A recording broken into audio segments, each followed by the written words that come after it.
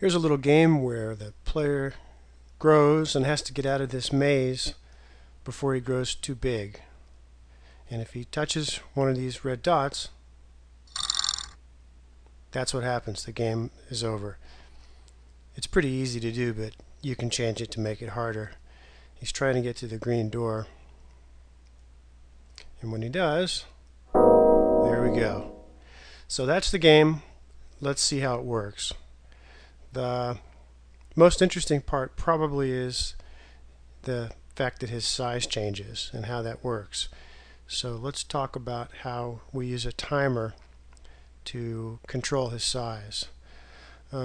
Let's look under sensing here and find the timer and check this checkbox. So now you'll be able to watch the timer as I play the game. So you see it starts out at 0, and then it just shows the number of seconds that have elapsed since the green flag was clicked.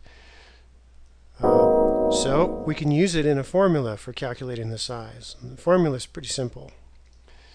This is it right here. 10 plus the timer value times 5. And the 10 is because he starts at 10%. So when 0 seconds have elapsed, he's 10%.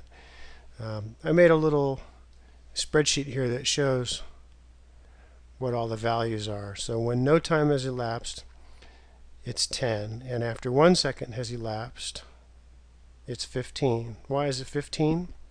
Because the timer is 1. 1 times 5 is 5.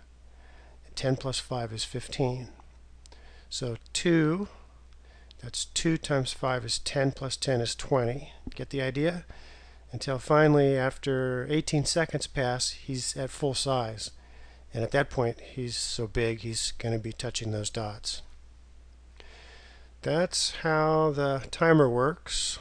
What else is in here? If touching color, you may know that already. That way we can sense if he's touching one of those red dots. If he is, he plays a sound. I found the sounds by importing and looking around for sounds that I wanted. If he touches the green door, then he plays a different sound and says a different thing.